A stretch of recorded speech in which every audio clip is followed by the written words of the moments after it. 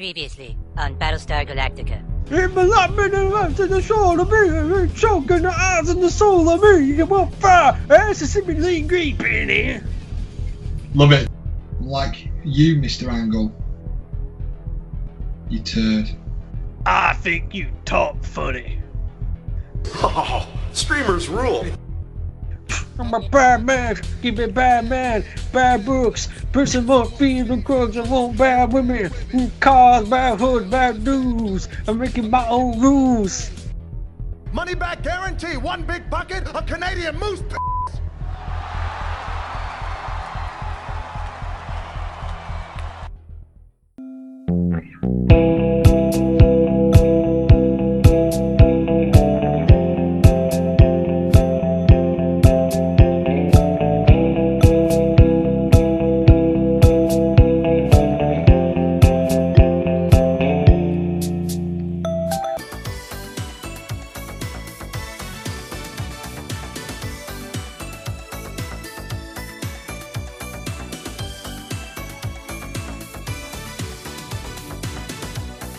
Hello everyone, welcome to Then Now, Together Whatever, the Wrestling Rickroll podcast. I'm your host, I'm no stranger to Brother Love, Duncan Joyce, and I'm joined by a man who just wants to tell you his feelings about Triple H. It's Mr. Kyle Cambry. Hello! So good to be back. Yeah, it's been a long while, so long that WWE have changed their signature at the opening. Yeah, that's really ruined our podcast name, hasn't it? I know, killed our gimmick there. How have you been doing, Kyle? I've been doing good, actually. Since we last recorded, there's a lot of things that's been happening, so I'll kind of just bullet point it and just run through. I've had the opportunity to work on a BBC project at the beginning of this year, which was really good. Very different with all the COVID restrictions and stuff like that. So that hopefully should be out around August time. Back at college face-to-face teaching, bit of normality back, so that's great. And I've added to my leg tattoo sleeve. Yeah, all positive. How about yourself? Really good, yeah. I'm not so bad. It's nice to have slightly more freedom right now. The whole reason we were delaying recording was because I was preparing my portfolio work for my apprenticeship. Got that submitted first week of April. And now the next stage is I'm going to be working on a week-long synoptic project where I have to spin up an app from the ground up in a week. So I'm kind of nervous about that, but we'll see how it goes. It's exciting, that. I quite like the idea behind that. Yeah, it should be pretty cool. When you're in your regular job, you don't really get to do anything end-to-end all that often. It's just a chance to hopefully show what I can do. I've been enjoying restrictions opening up slightly. Having a bit of non-essential retail therapy has been good. Yeah. Got to trading all my junk to CEX in order to buy more junk, which included Doom Eternal. Nice. And what's it called now? Oh, I'm going to need to look it up. It's this like roguelite RPG thing where all the dungeons are procedurally generated, and it's my first roguelike game, and it's kind of weird getting used to it that you basically have to go in to fail over and over again to get where you want to go. Yeah. That was a big adjustment. I've fallen back down the Destiny black hole, and my addiction towards Destiny seems to be growing and growing again, which isn't necessarily healthy for me. You know, having to log on each week, make sure I do all my daily quests, and oh god. So I need to try and calm down a little bit with that. Well, when Xbox Live opened up all of the free-to-play games so that you don't have to have a gold membership to actually play them, I was kind of tempted to have a crack at Destiny, but I just keep going back to Jason Schreier, who's an excellent journalist at Bloomberg, and he's got a couple of books out. One of his books that was about like game development, he was studying the original Destiny, and he described Destiny as a game where people complain about playing Destiny. yeah, essentially, yeah. What about on the wrestling front? On the wrestling front, I've really enjoyed the content currently we're starting to see this shift towards, potentially getting crowds in. We saw a bit at Mania. I'm quite enjoying some of the storylines, Randy Orton as always, slick as you like. Drew, week in, week out, fantastic. Roman, as a heel, with Heyman at his side, is just incredible. So, yeah, they're sort of my three highlights at the moment of, people that have really had the spotlight put on them for me. Yeah, Roman as a complete package just feels spot on right now. Yeah. I enjoyed having fans back at WrestleMania. Whether it was too soon or not, we'll have to see. But it was quite refreshing how you go and read Twitter and everyone's all like, oh, Edge, he's just not a draw. Oh, look at all the flatline in the viewership. Oh, this is a failing storyline. Look at it flagging. Thank goodness we've got Daniel Bryan to save it. And then you get to the live crowd at WrestleMania and everyone bloody loves Edge. Yeah, 100%. I mean, that's the thing, isn't it, that we've always spoke about, is that the only time that you can gauge who's hot, who's not, is with a crowd. With Mania, it highlights that. People that necessarily on Twitter say, no, they're not so good, they're not this, they're not that. As soon as you get a crowd, it's a whole different ball game. I personally preferred night 1 of WrestleMania to night 2. Loved the Bianca Sasha match and Rollins and Cesaro. The Omos and AJ tag team pairing was quite good crack. Yeah, it was just fun. It was a very different kind of energy compared to what we've been getting in the Thunderdome. Yeah, I think that overall, both nights they hit the spot. I think there were more hits than misses, definitely. One of the, not necessarily misses, but I'm still trying to wrap my head around the finish of Randy and Bray. I think they could have done so much better with that. Bad things come in box-like objects. Yeah. Well, speaking of hits and misses, we're going all the way back to the year 2000 again. All the way to the year 2000.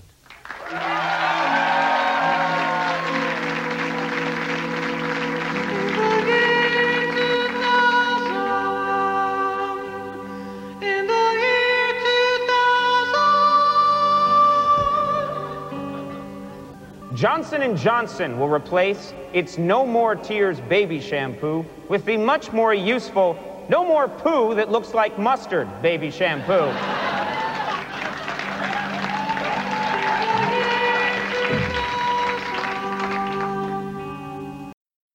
With Rikishi's hit and run on Austin having been exposed. You'll have heard at the start of the episode, just a little brief catch-up for what we covered last time around, because we've only fast-forwarded 1 week from then. We're looking at WWF Raw's War from the Compaq Center in Houston, Texas, on November the 6th, 2000. This, again, was another show that Perry recorded for me and my mate Seb, probably because we're still kind of enthralled with the Stone Cold return and finding out who the accomplice is. Of course, there was a SmackDown that happened in between, and they have a little recap at the start of the show here. So Rikishi claimed that Rock hit Austin with the pipe a few weeks ago, so Austin gave Rock the stunner on SmackDown. Someone then tried to drop a production crate on Austin, and The Rock was suspiciously unwilling to tell Kevin Kelly where he was at that time. Rikishi then screwed The Rock out of his WWF title match that he earned on our last episode, and that led to Austin making the save, only to get Rock bottomed by The Rock. That all leads us into this episode of Raw, where Mick Foley has ordered Rock and Austin to team together against Kurt Angle and Rikishi to try and calm things down a bit. Who'd have thunk it, Kyle? Tag team partners that don't get along, can they coexist? I know, who'd have thought that? That's nice and fresh and new, isn't it? Not been done before at all. No. We get the opening theme and the pyro, and out comes Vince McMahon. This whole bit at the beginning was just weird. Well, tomorrow is election day. Vince starts pondering who the WWF superstars are going to vote for. I loved his line, "Al Snow's vote counts as much as anybody else's." And Lawler quips, "That's scary." All I'll say is I'm glad we're covering this episode post-election. It's just a big plug for SmackDown, your vote, really. He's bemoaning the WWF fans have been ostracized from the political process because the pundits don't care for them. And he's just imploring everybody to vote. He says that the selfish self-interest groups won't elect the next president. The average American, the WWF fan, will. This is a good bit of camera work here. Vince is talking about, many of you will say I can't vote for any of these politicians because I think a lot of them are lying. And then the camera cuts to Austin 316 don't trust anybody sign. Great camera work. Vince's solution is just vote for who you think is lying the least. And JR goes, what an endorsement. It baffles me that the fact that he just got in the ring to talk about all that sort of stuff, it just seemed mightily irrelevant. I mean, I know it's relevant to the time that they were in, but, you know, I want to watch a show, not you talk about real stuff. Yeah, I had completely wiped all of this from my memory. We'll get into the bits that I have the most vivid memories of in this show, but this segment was not one of them. Austin comes out to thankfully save us from Vince flapping his gums about politics. He warns The Rock about how he's going to dish out some knuckle sandwiches if Rock tries to double-cross him, and then ponders who the mastermind of running him over was. We all know Rikishi's not smart enough to do it, and so naturally Austin accuses Vince. But then out comes the WWF champion Kurt Angle and his business partner Stephanie McMahon. Kurt made me laugh with his first line interrupting here. Hold it right there, bucko. He's just comedy gold, Kurt. He's brilliant. Yeah, he's fantastic in this segment. Maybe George W. Bush ran you over after having a few cold ones. Kurt officially renounces his ties to Texas, and Stephanie's big idea for preventing a fight breaking out is to provoke Austin. Oh, wow, that's going to work out lovely, isn't it? Angle jumps Austin, only to get the Stone Cold Stunner. Very strange opening. Yeah, very, very strange. We then cut backstage, and holy shit, The Undertaker nearly runs everyone over. What's your favourite vehicular assault in wrestling, Kyle? We've got Undertaker running people over here. We got this big storyline about Stone Cold being run over. Lots of fun things happen with cars and shit in wrestling. There's quite a few. I mean, I quite liked the whole Vince McMahon, the firework one with DX. That was funny. The exploding limousine as well, which obviously got canned. I quite enjoyed that. I thought that was pretty cool. The limo getting destroyed under the lorry. That was quite recent to this episode, wasn't it? Mm-hmm. Yeah. Quite enjoyed that. Yeah, the limo ones are definitely the best ones. And I think the cement in the Cadillac, that's another good one. He's driving a cement truck! They're up there as my favourites. Yeah, that's good. Mine's coming up on a future episode, actually. Judgment Day 2002, the run into that show. Hogan's like taking the piss out of Undertaker being a biker and stuff, and Taker jumps in from behind and hog ties Hogan all the way around the backstage. And it's just funny looking at Hogan being hog tied, and he has no clue what to do with himself. Yeah.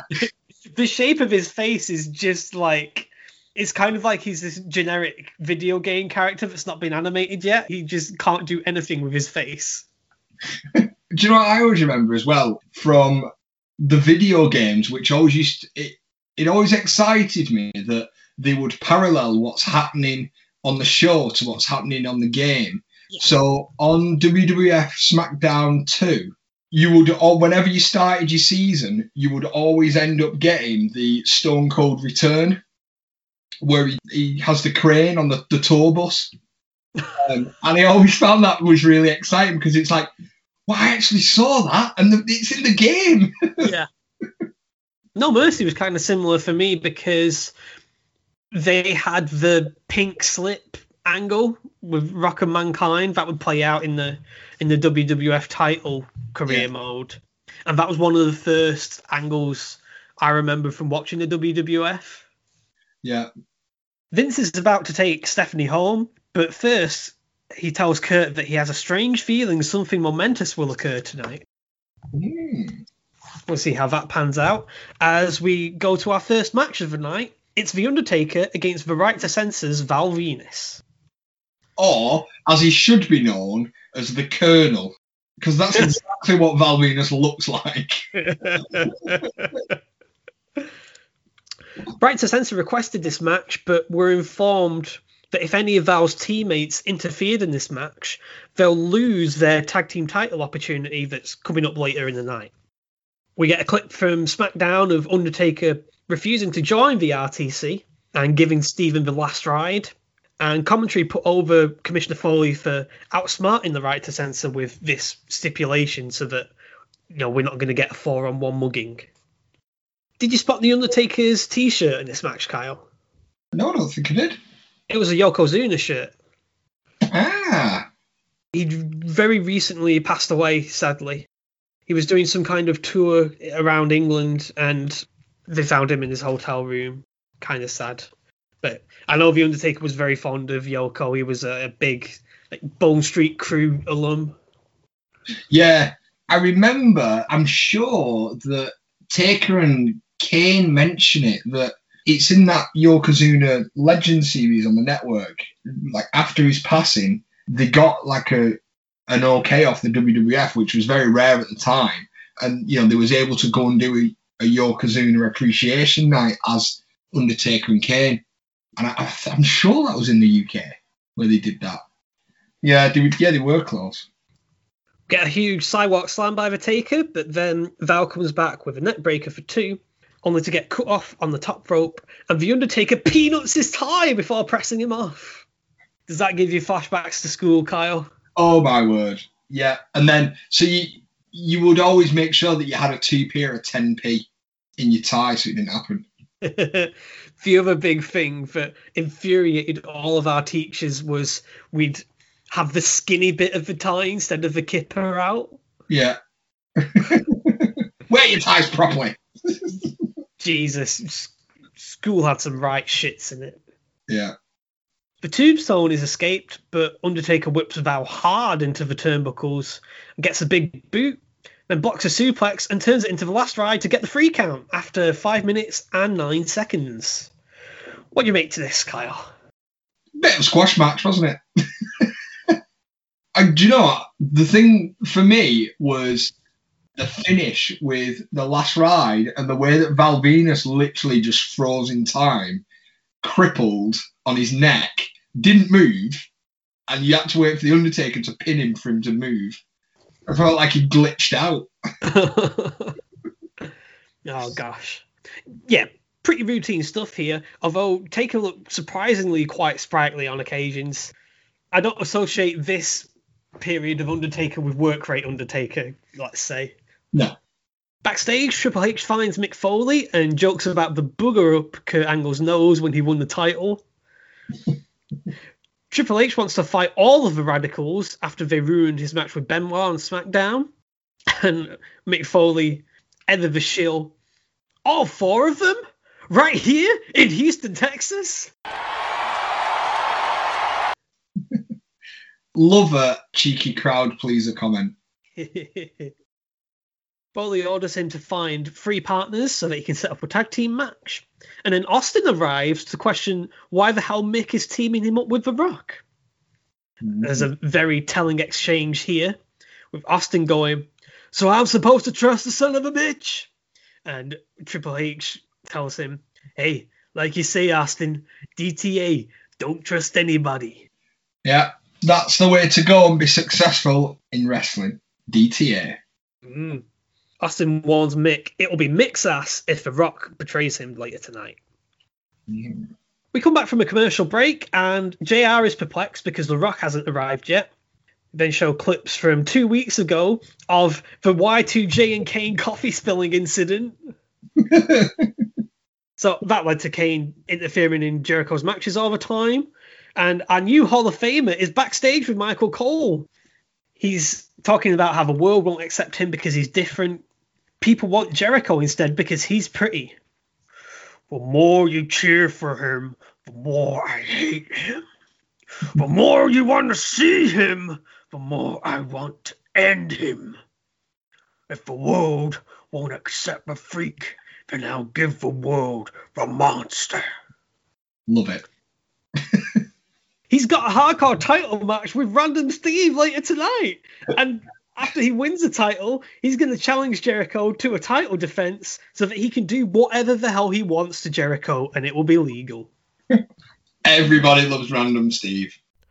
Random Steve fills out any match card. Random Steve fills out any match card.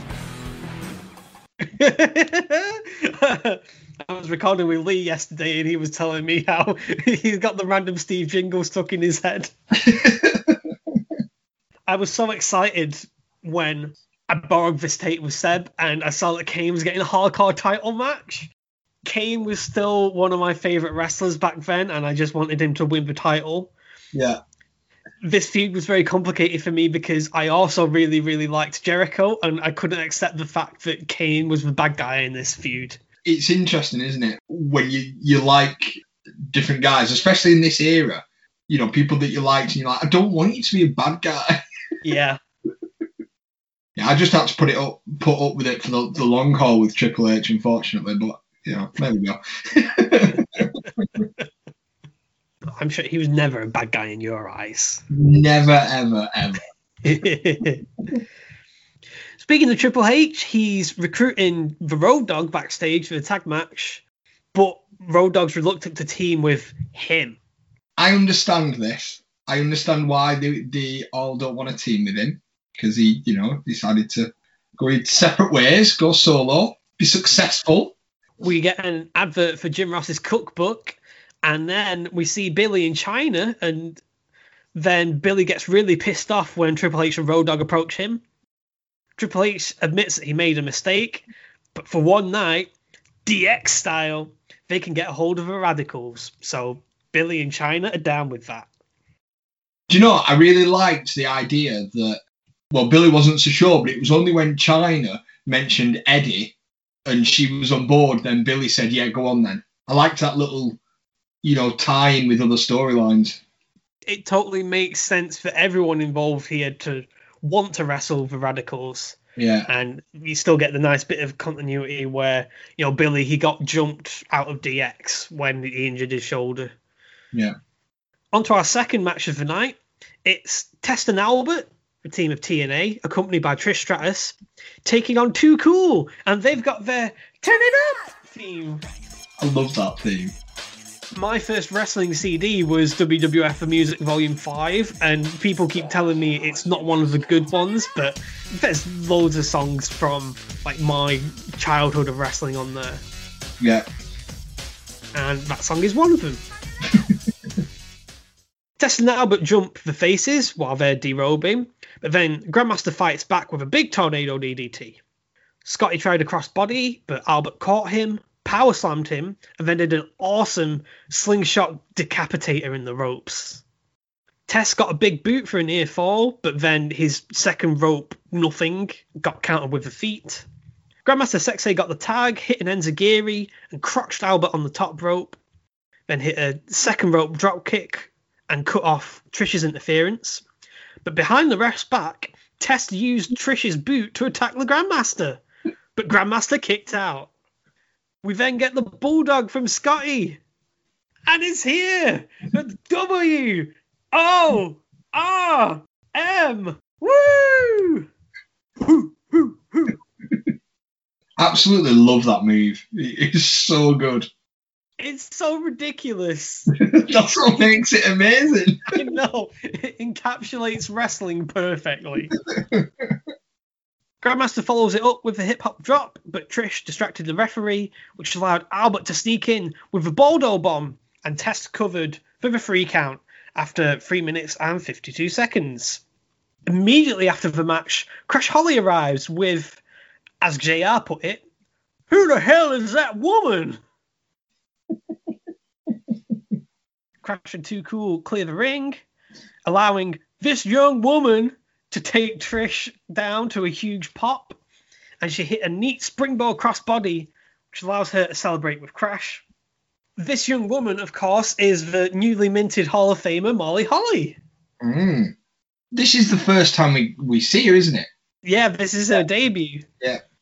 I managed to catch quite a few debuts in wrestling, which I didn't really appreciate. There's this, then there's Trish Stratus on the Heat scouting her tag teams, and then S.A. Rios and Lita the night S.A. won the light heavyweight title. Yeah. Like, watching it at the time, I didn't appreciate, these are brand new people. It's strange looking back as well. Like, especially, we'll use Molly Holly for an example.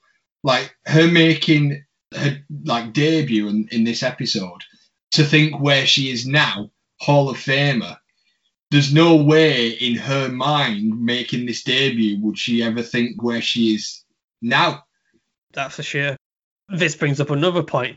Doesn't it make you feel old that all of these wrestlers from when you were growing up are now Hall of Famers? We got Molly and Kane already in this show.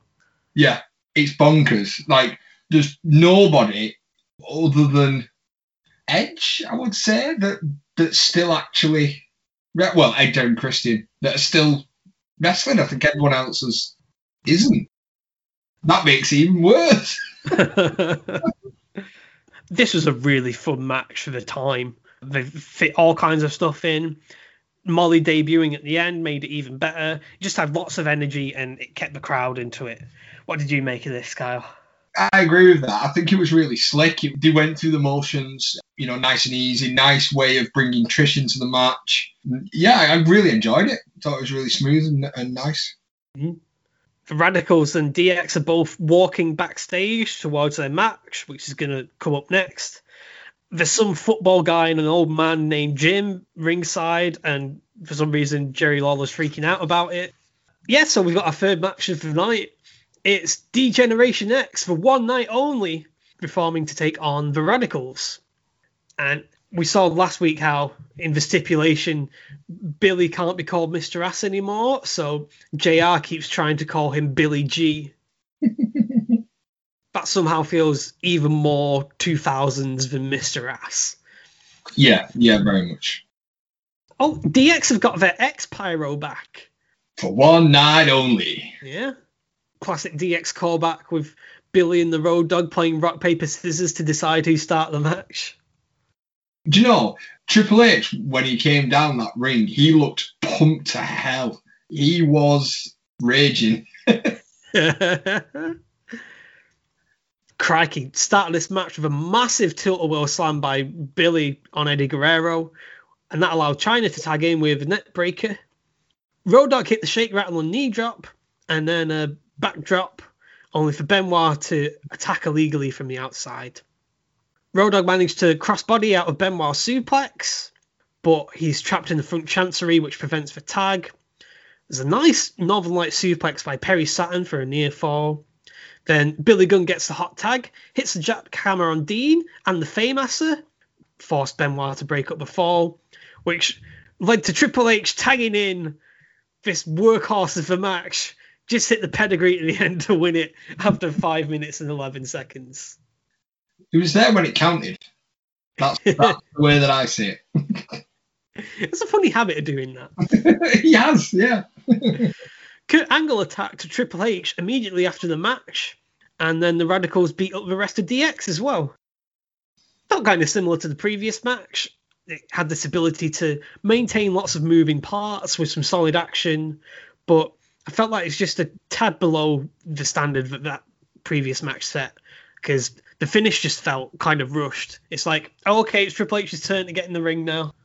Yeah, I see where you're going with that, and also not to like lower TNA and Too Cool, but you would expect this match to be a little slicker considering who's in the ring. Like experience-wise. You've got at least one general, quote-unquote, ring general on each team. Yeah.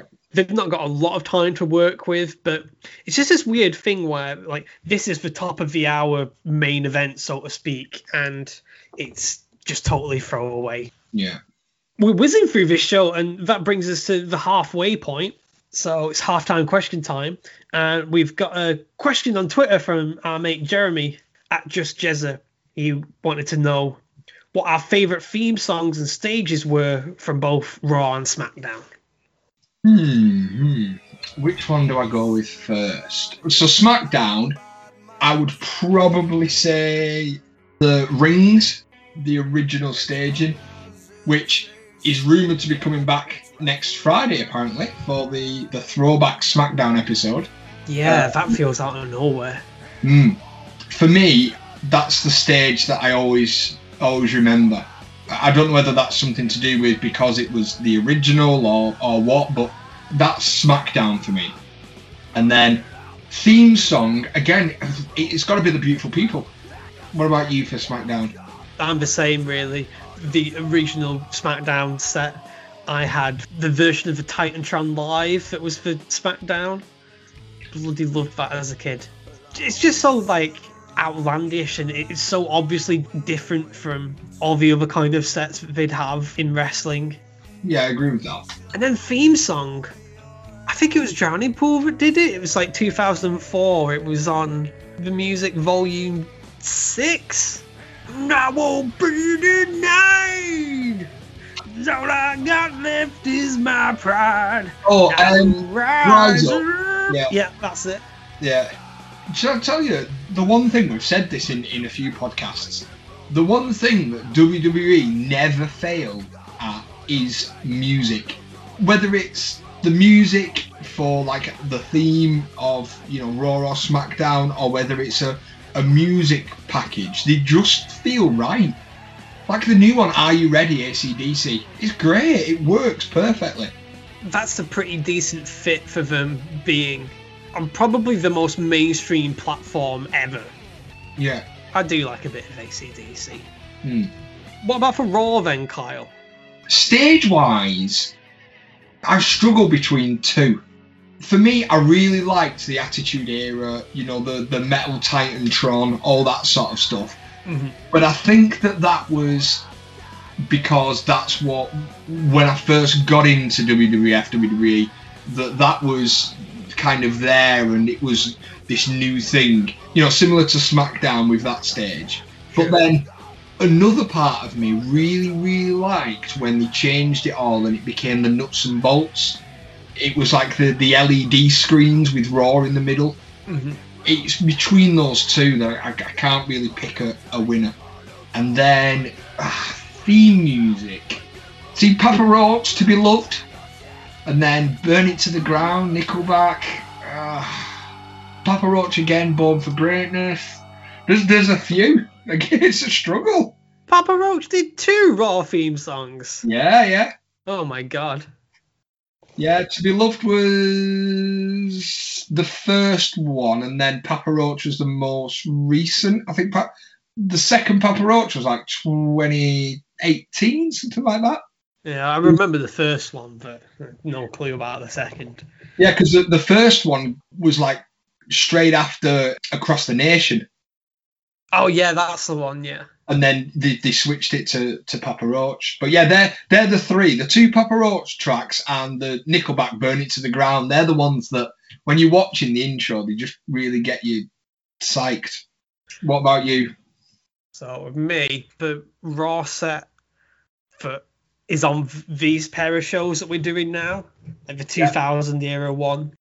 It's just got that right balance of being kind of industrial but refined, with the little arches on the side and the screens instead of the just plain towers. I really like that. That like feels like Raw for me. Like when they went with the nuts and bolts, as you called it, afterwards, I really liked that logo, but I didn't like what it did to the set. Like just something about it being asymmetrical put me off a bit. Yeah. And then with themes, it's Thorn in Your Eye all the way. Yeah. There was Thorn in Your Eye, but didn't they have a second one, like running at the same time with it?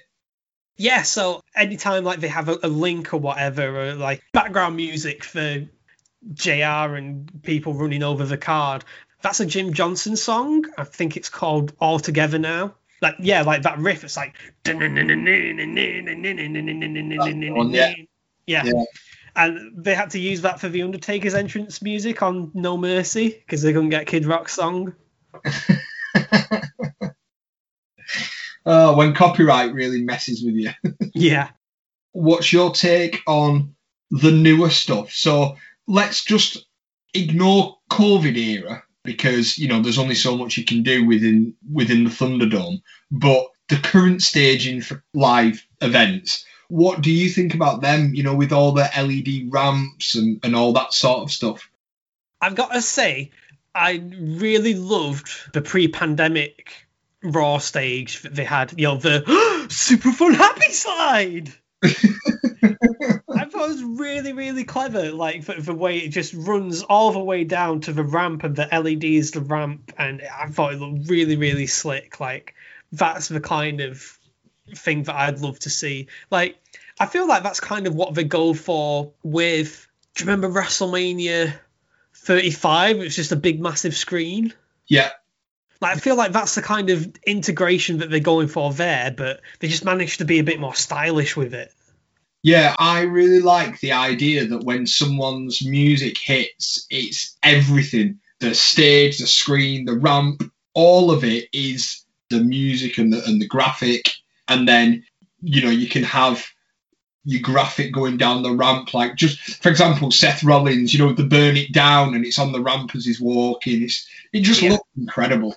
I enjoy that a lot more than the augmented reality graphics that they do. Yeah, I think it's such a waste. I mean, I don't know. It may be because I'm not a massive AR fan, but it just seems to disengage me a little bit. Totally, yeah. And then I'm similar with the quote-unquote 8K cameras that they have now. Like, loads of people seem to love them, but I don't like it at all, because, like, by putting the focus solely on the wrestlers, it just makes the staging feel superfluous. Yeah, and you feel like you're actually playing a video game, because in a video game with an entrance, you know, sometimes the focus is just on the wrestler. Like, for example, with the 8K, when they put it on Roman Reigns and everyone was like, oh my God, this is incredible. You couldn't see Jay and Paul walking behind him. They were blurred out. Yeah, exactly. That's exactly what gets my goal about that. One more thing about, like, on the theme of themes and aesthetics before we close.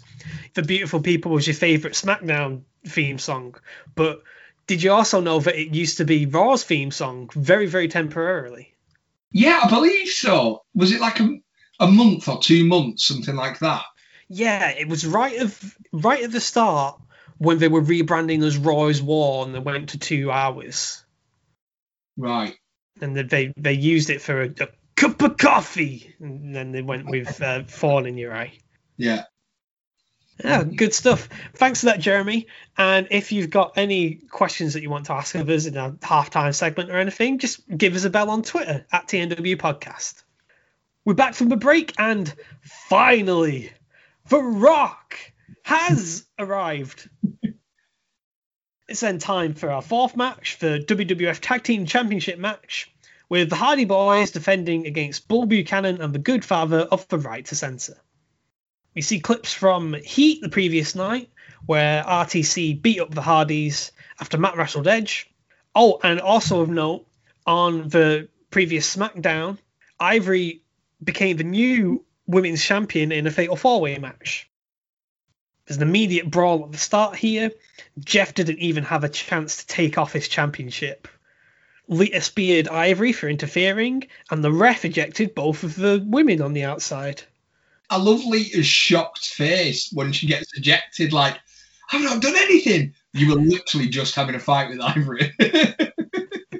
Well, yeah, but she was the person being provoked, though. No, I know. It's just like, you get punished for punching someone. It's like, yes. The shock on her face. There's a double suplex to Bull, and then Right to Censor brawl back with some really basic tag team work. Matt blocked a superplex and hit his second rope leg drop. So Jeff got the tag. Double leg drop to the Godfather's balls. Sorry, Goodfather knocked Matt into the ref while blocking the Twist of Fate. And he gets shit canned to the outside. And Matt hit a top rope clothesline to the outside. Jeff then hit the Swanton on Bull. But Edge and Christian come out to spoil the party. And they did the exact same thing for Lita in her championship match on SmackDown, which is why she's not champion anymore. But then they get sent to the outside, and the Hardys hit Poetry in Motion on Bull. They go for it on the Goodfather, but then Steven hit Jeff with the tag team title belt, and that's enough to get the 3 count. Our new tag team champions are the Right to Censor in their first title reign after 5 minutes and 20 seconds. I remember originally watching this and being proper pissed off because Right to Censor had won the belts.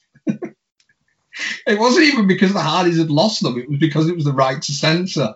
And at the time, they just really knocked me off. Oh, absolutely. I was pissed watching this as a kid because it's the exact opposite with the Kane match coming up.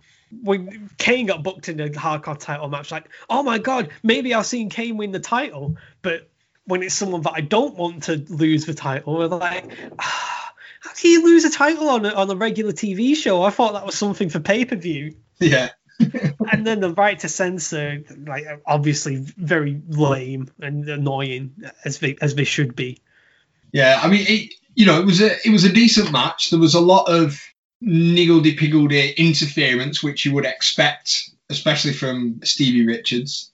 But yeah, I liked it. The ending's shit. I was all right with it. I thought the finish kind of got exciting, but Right to Censor's office was just super, super simple stuff. Yeah, it picked up as soon as Edge and Christian appeared. Yeah. A shocking upset here. Hmm. While we're on the subject of title changes, can you remember the first title change you ever saw actually happen on television or pay-per-view as it was happening? Like, not in a video package or anything. Ooh. I'm feeling like it's an episode of SmackDown. I'm going to have to think back to this. It'll be an early SmackDown, and I'm sure that it was to do with the WWE belt. Yeah, it's weird seeing a title change on a Raw or a SmackDown. I like it. I think that it should happen more often. But yeah, it is strange seeing it happen, on a weekly. Yeah, it's good for a change of pace sometimes. You can't burn through it too often. No. It's not Vince winning the title, is it? It might be. Do you know what? I'm gonna search it now because it's gonna really piss me off. If it does happen to be that, would be a very handy plug for my up-and-coming appearance on Raw's Nitro. Give me a second. So mine, I actually mentioned it earlier without realising. It was S.A. Rios' debut when he beat Gilbert for the light heavyweight title. Yeah. I didn't even have any concept of that title whatsoever until S.A. turned up. I'm like, oh, right, cool. So this is like a smaller guy's title. Oh, okay. He did something exciting. I'm going to look forward to this now. It was the Vince McMahon one. Oh! Yeah. Yeah, it was the Vince McMahon one because wasn't Shane the referee? Yes, he was, yeah. Yeah, so it's the Vince McMahon one. Oh, wow. What a nice bit of happenstance that is then. If you want to hear more details on how that went down, check out me on the Roy's Nitro podcast coming up. What a perfect plug that wasn't even intended. Well, as you say, Kyle, I am the master of the plug. Yes. Teddy Long and Tony Garea direct Kurt to The Rock's locker room. And so Kurt visits The Rock and hits him with a title belt immediately. Fucking loved it. No messing around. None whatsoever. This is a good time to bring up as well. There was a Kurt Angle for President sign in the crowd.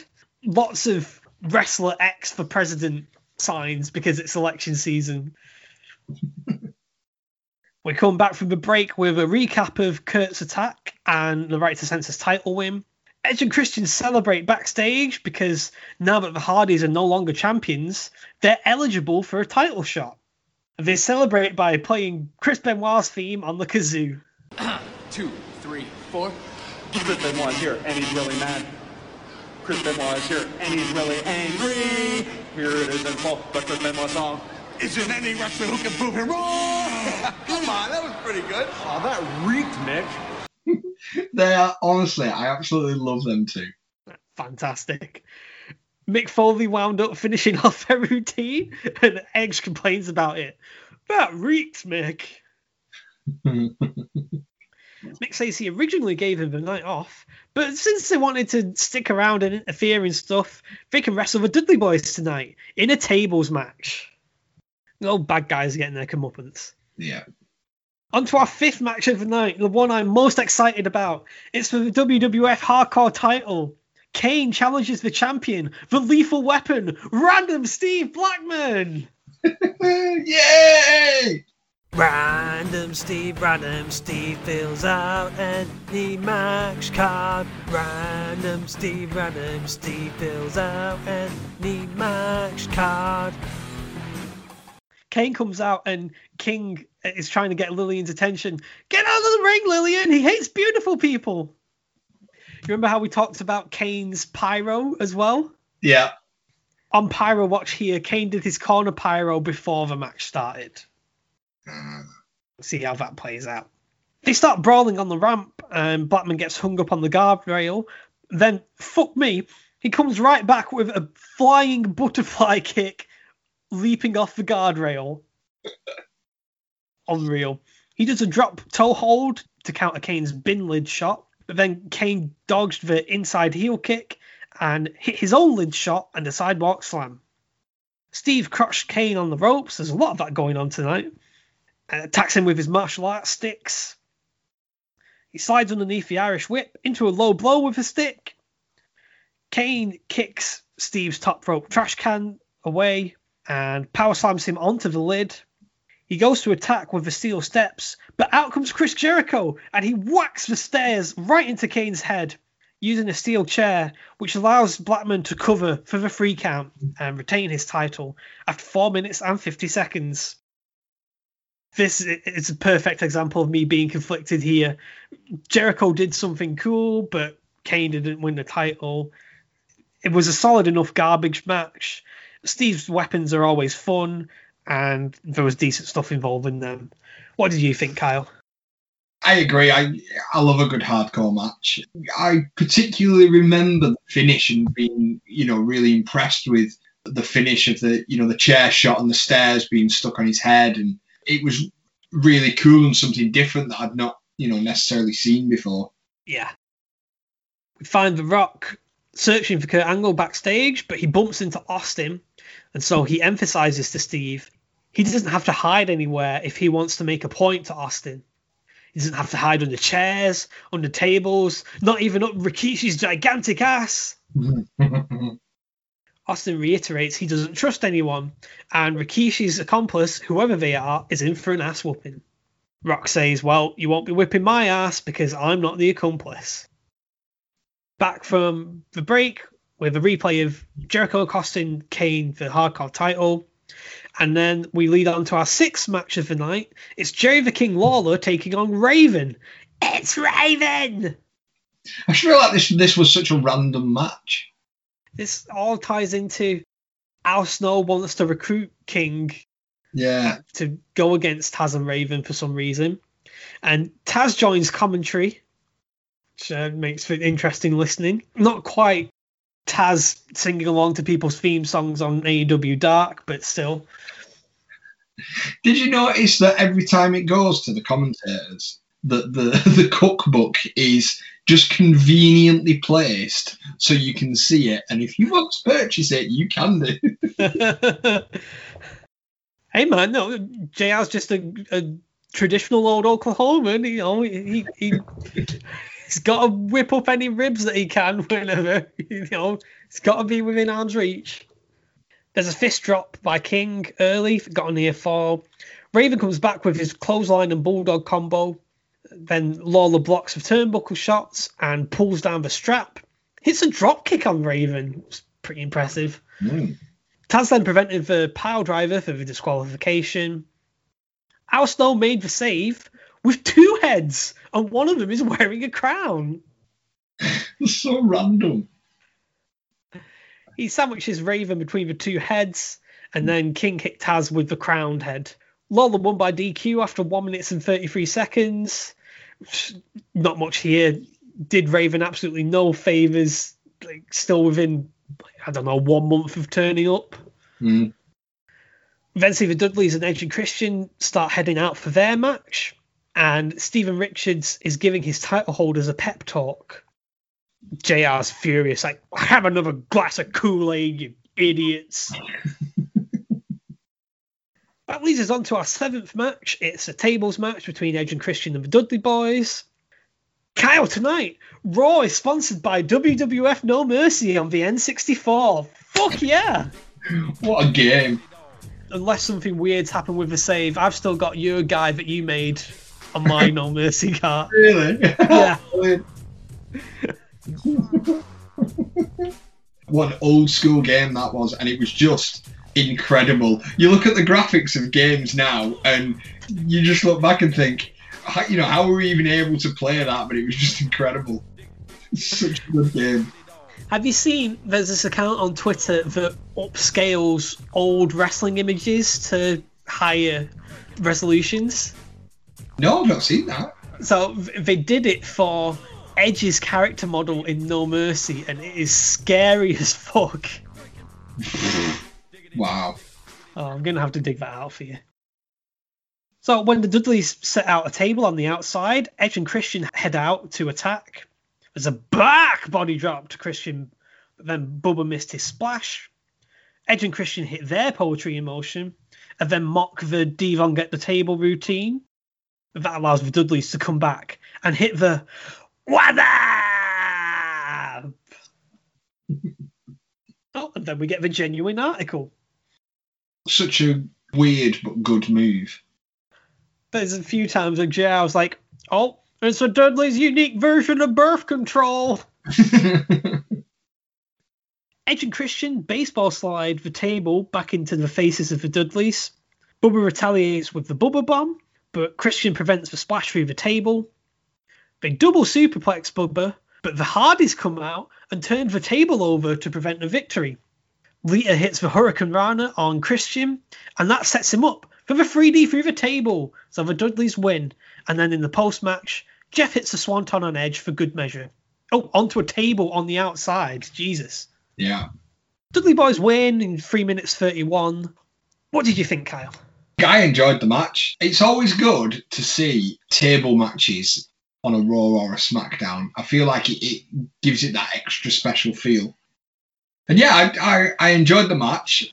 I wasn't surprised to see the Hardys come down, considering what happened earlier. And I thought it was quite nice and simple how they just moved the table out of the way.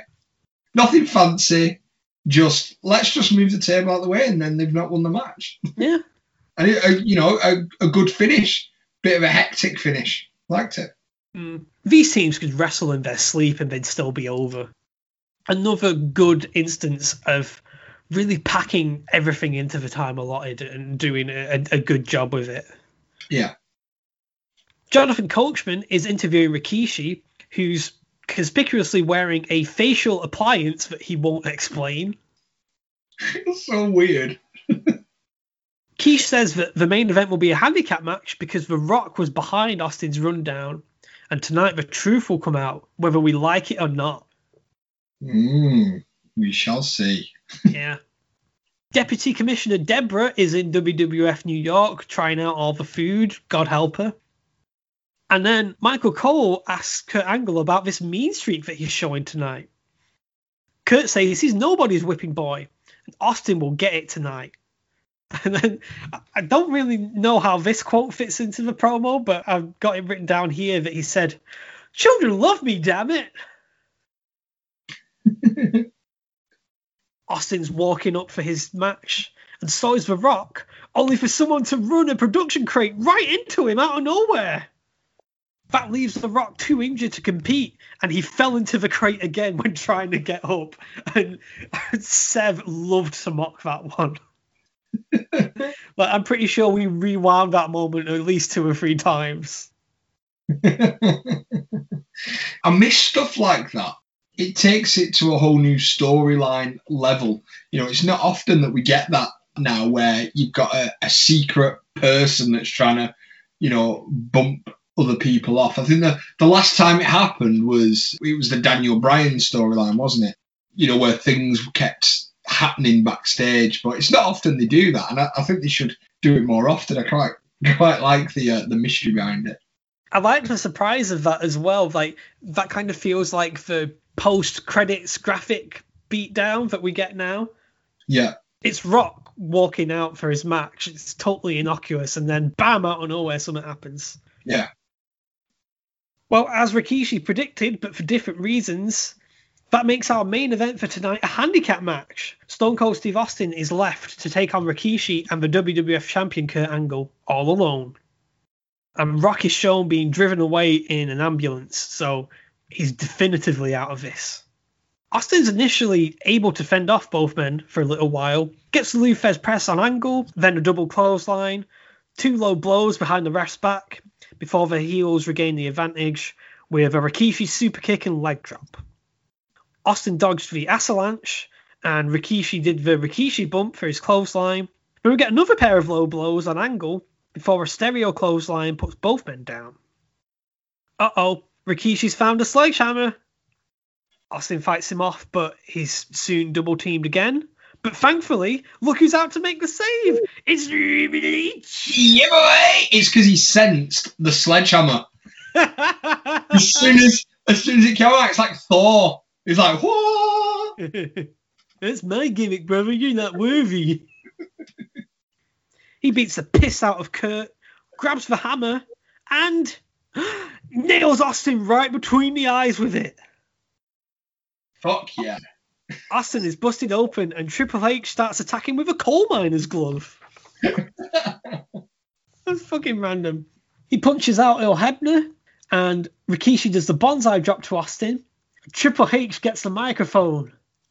Your search, it's over. Now you know, you dumb son of a bitch.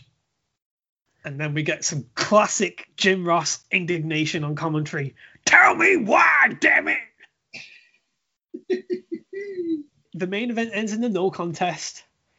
It's all purely set up to this show closing angle. Nothing in the match mattered much, and to be honest, we wrestled like it. Triple H being the mastermind of this, let's face it, was the right call. And he's the perfect guy for Austin to play off. Absolutely the right call. I loved it.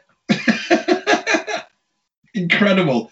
I remember watching it back, and I was genuinely, even with it being Triple H, when he got the mic and he said, you know, now you know, and it was the whole mastermind reveal, I just remember being like, holy shit, yes!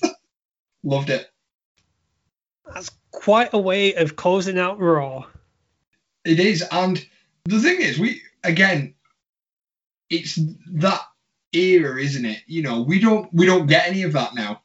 I don't think in recent times we've had a closing where you kind of don't say anything. You're just looking at the screen thinking, oh shit. This makes it feel like a proper main event newsworthy angle again. Yeah, definitely. I feel like it makes much more sense, and Triple H will even go through it in the promo. I think pretty much on the next episode of SmackDown is like, hey, you know, who benefited the most when Austin was away? It was me, damn it. Yeah, definitely.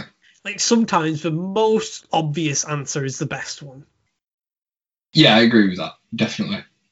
I guess at the very least, since they were like trialing out Rikishi at the start of this, it made the eventual revelation slightly less obvious. Yeah. That closes out this episode of Raw. What are your thoughts overall on the show, Kyle? Who was your standout performer, and what was your favourite match? Standout performer for me, oh, it's a tough one because they were all separated. You know, the different matches were separated through. I'd probably say Angle, just because he was like critical throughout the whole show, you know, as to what was happening. So I'd probably say he was my, not necessarily standout, but the important person within the show. The best match for me, Dudley Boyz and Christian in the tables match. I know it was really short. I know it was a tables match, so not necessarily your generic match, but I could just watch those four fight each other every day. You know, the biggest shock for me was the Triple H reveal at the time, which, you know, I was obviously buzzing about. Yeah, I mean, this was a fun show. Nothing special really happened in the ring, but there were some good like plot points running through. Molly debuting was cool. Right to censor stuff continues to be newsworthy. The revelation at the end was a good way of injecting some fresh blood into a big main event storyline. Gotta love a bit of Random Steve and his random weapons. Yeah. I think my favourite match was probably TNA versus Too Cool. Yeah. There's nothing really you have to go out of your way to watch in terms of a match here. But that was just a really good example of utilising and maximising your screen time to have something just really entertaining, and then went on to serve a storyline purpose as well at the end with Molly coming out. And I think you made a good call there, Kyle. Kurt Angle's a standout for me as well. He's both really, really funny and showing that he's not going to take shit from people. Yeah.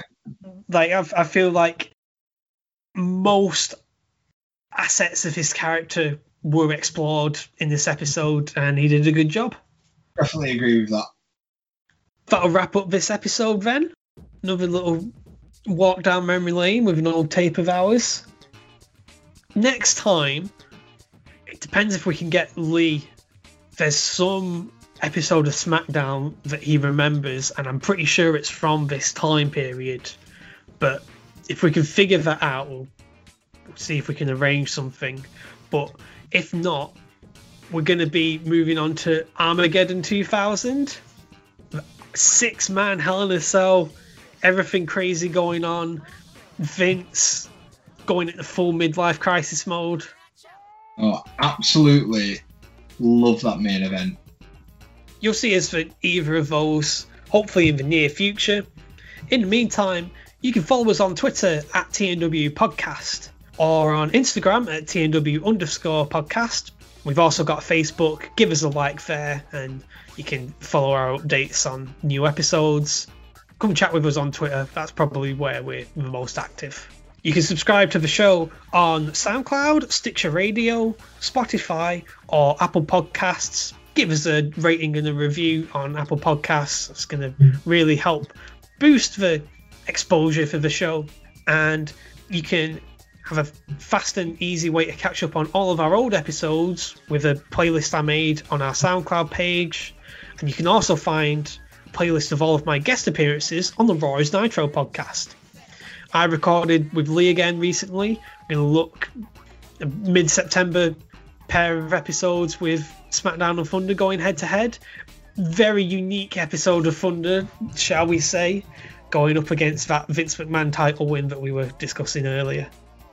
Look out for that in the near future. And in the meantime, it's a goodbye from Kyle. Thank you very much. I will see you again soon. That's a goodbye from me. I'll catch you down the road.